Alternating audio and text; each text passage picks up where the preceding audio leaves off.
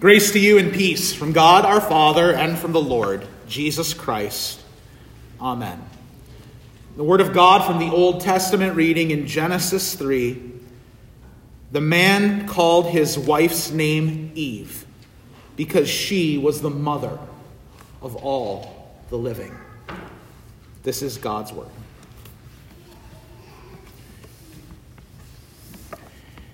The church has 3 times in its year: the time of Christmas, the time of Easter, and what we call the time of the church.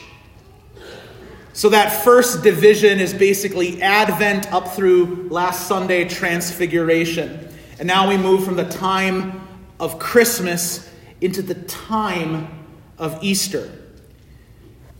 In the church, kind of the central characters in the time of Christmas are Jesus, of course, but also his mother Mary, his earthly guardian Joseph, and also his cousin John the Baptist. We often refer to Jesus and Mary and Joseph as the Holy Family. And of course, that family is there with the understanding that the Heavenly Father is indeed the Father of the Son, Jesus Christ. Now, as we move from the time of Christmas into the time of Easter, we begin this season looking at the first family. The family created by God the Father, the man Adam, and his wife Eve. And we do well to remember them as the first family, because family is part and parcel of why God made them. To be a family. Husband, wife, children. It's there from the very beginning in Genesis chapter 1, where after creating the man and woman, it says God told them, "Be fruitful and multiply. Fill the earth and subdue it. Have dominion over the fish of the sea, and over the birds of the heavens, and over every living thing that moves on earth." God created man and woman to have children and rule over creation. The gift of children was one of the reasons that God made them. We read later on in chapter 2 that Adam was made from the ground. That's actually Adam's name's meaning. The name Adam in Hebrew means ground or earth. And it was out of the ground from which the Lord God formed Adam, the first of the Father's children. And then we read later in chapter 2 that the Lord caused a deep sleep to fall upon Adam. He took a rib from his side, and out of that rib fashioned a helper fit for him, his wife Eve, with the command, "Be fruitful and multiply. Have children." We read the Lord God took the man and put him in the Garden of Eden to work it and keep it. So not only did God create the first family to have children, but he also created them to do the work that he set before them. And then finally, before chapter 3, when it all falls apart in our Old Testament reading, we read, "The Lord God commanded the man, saying, 'You may surely eat of every tree of the garden, but of the tree of the knowledge of good and evil you shall not eat. For in the day that you eat of it, you shall surely die.'" God made the family in order that they would be fruitful and multiply, have children, that they would do the work that God has given them, and that they would heed the Lord's instruction, hear his word, and guard it and keep it. chapter 3, our Old Testament reading, is one of those deep readings, and it's 21 verses long in our readings for today. There's so much that's going on there, and it teaches us so much about our human condition. But what I want you to notice this morning is how it also illustrates what happens when the family loses sight of why it was created. God made families for husbands and wives to have children, to do the work that God gives them, and to heed his word and follow his instruction. And so when the serpent, more crafty than any other beast or creature that God had made, comes along and tempts Eve, he is trying to pull apart that basic fabric and structure that God had given to Adam and Eve. That he had given them the unit of the family to be a blessing. The bearing of children, the work given by God, and the word that he speaks to them. You will not surely die, the serpent says. God knows that when you eat of it, the fruit, your eyes will be opened and you will be like God, knowing good and evil. Now I want you to notice something about how the serpent operates here, because it's how the devil still operates today. The serpent is not entirely wrong. When they ate of the fruit, Adam and Eve did not drop dead. They did not surely die on the spot. And they would be like God in that one regard, that there would be an awareness of evil, not just the good that God had given them, but evil as well. Though not only would they be aware of evil and see evil, they would embrace it. It would become part of their very existence. Satan's temptation was to reject the good blessing that God had given to Adam and Eve. The blessing of the family. Man and wife living together in marriage, bearing children, doing the Lord's work, and heeding God's word. Now, I have gone to great lengths over the past number of months to really talk about the importance of us being God's family, where he is the father and we, of course, are the children, where Christ is the bridegroom that gives his life to make the church, the bride, holy. As we do that, we should not ever lose sight about what God's word says about the families in which we each find ourselves. The family units that together, gathered in this place, comprise the family of God. We should never forget the purpose for which God made Adam and Eve and for which he has instituted the family. He has given us families that they would be blessed with the gift of children, the creation of life, that they would do the work that God sets before them, live in the callings in which he places them, and that they would hear his word and heed his instruction.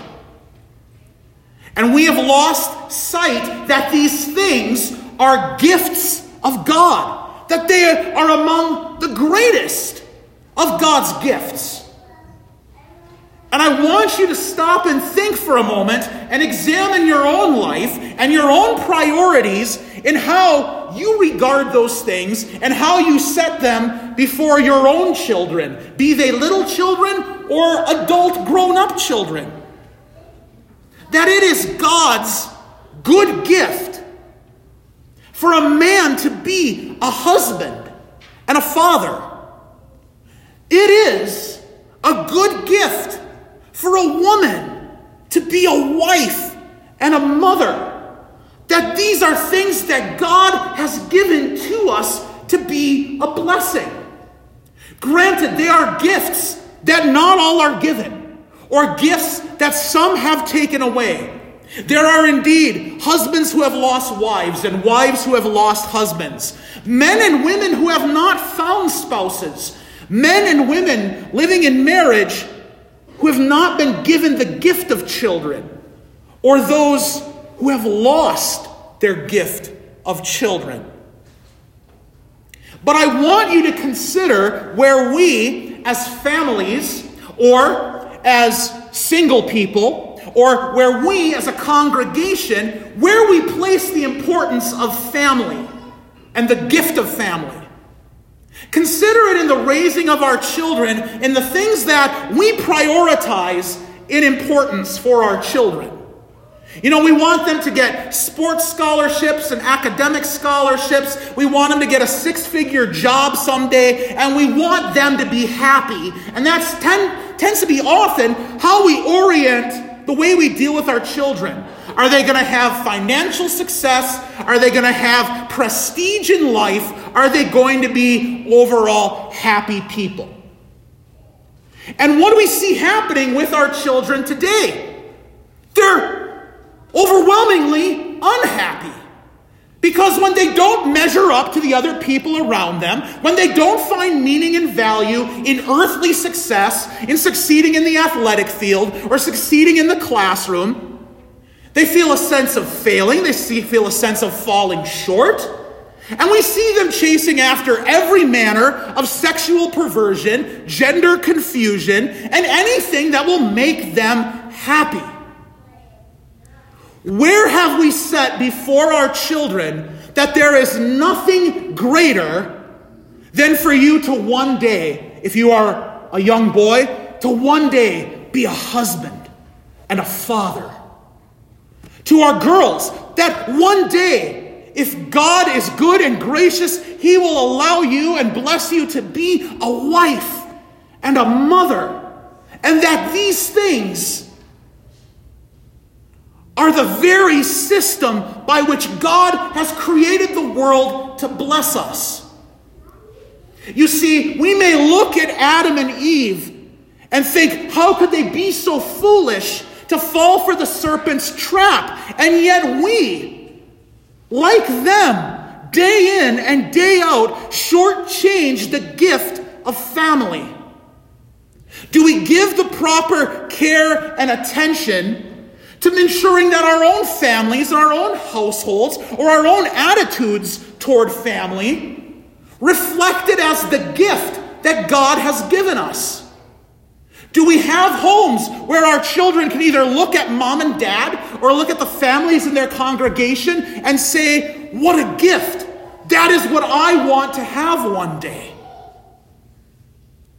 God has given the family for the blessing of children, for the work that God sets before us, and for the hearing and receiving of God's holy word. That is the means by which God filled this earth, created life, and sustains it as His good gift. When we do not honor the family in that way, we, like Adam and Eve, create families of dust. The Lord God pronounced a curse on Adam that told him that he would work by the sweat of his face, he shall eat bread. You will return to the ground, for out of it you were taken, for you are dust, and to dust you shall return. Don't miss the irony in what God says to Adam.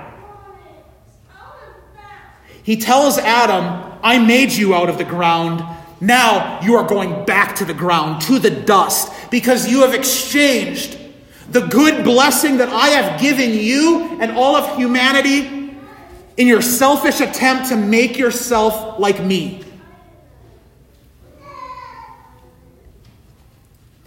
And yet, through that family, through that first family, God still brings forth life. Immediately after the curse of death is pronounced on Adam, we read the man called his wife's name Eve because she was the mother of all living. Indeed, the Lord God did still see fit to bring forth life through Adam and Eve. Earlier, when he spoke his curse upon the serpent,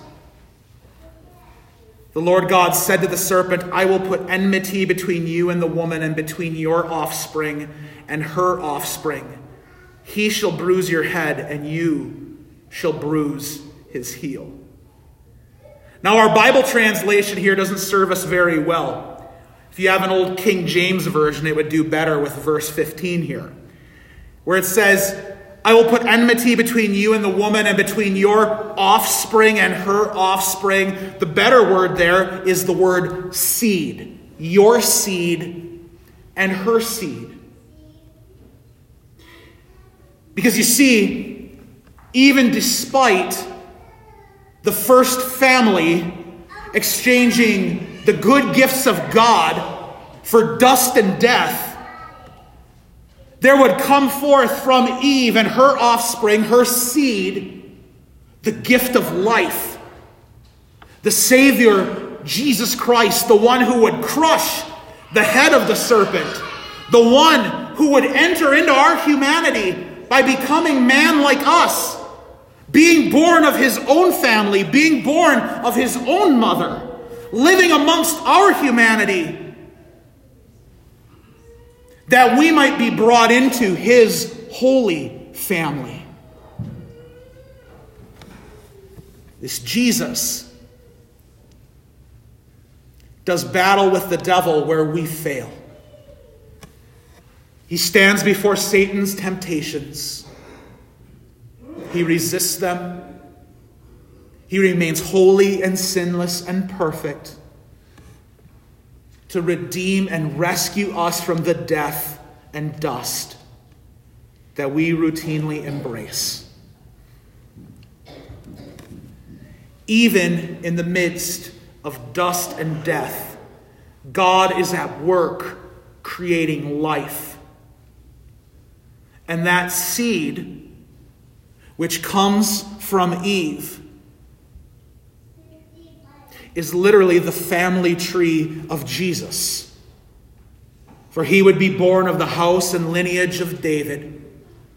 He would be born to be a king among the peoples of the world, but a king who bows his head in death to pay for our sin and rescue us from the grave, to redeem and restore and rescue us and our families.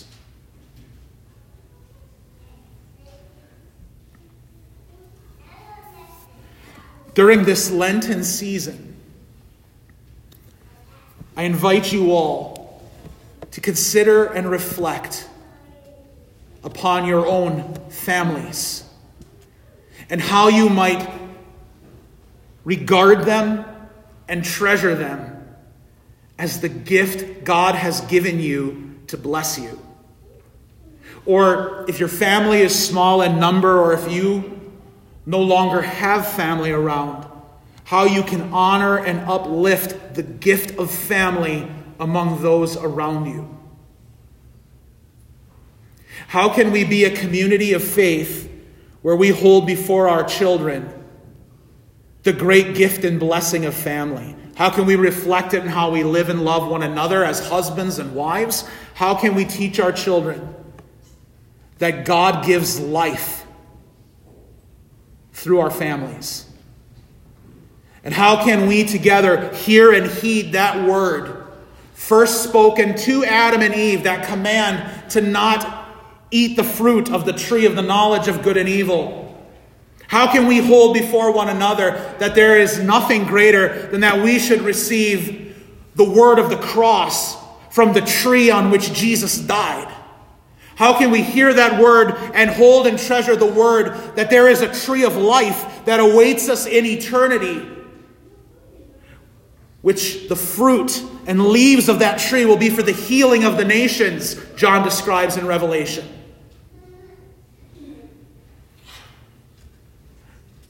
Perhaps we often fail to recognize the good gifts that God has given us because in a sinful, fallen world, certainly a lot else captures our attention. But there is perhaps nothing greater among God's earthly gifts than the gift of husband and wife and children.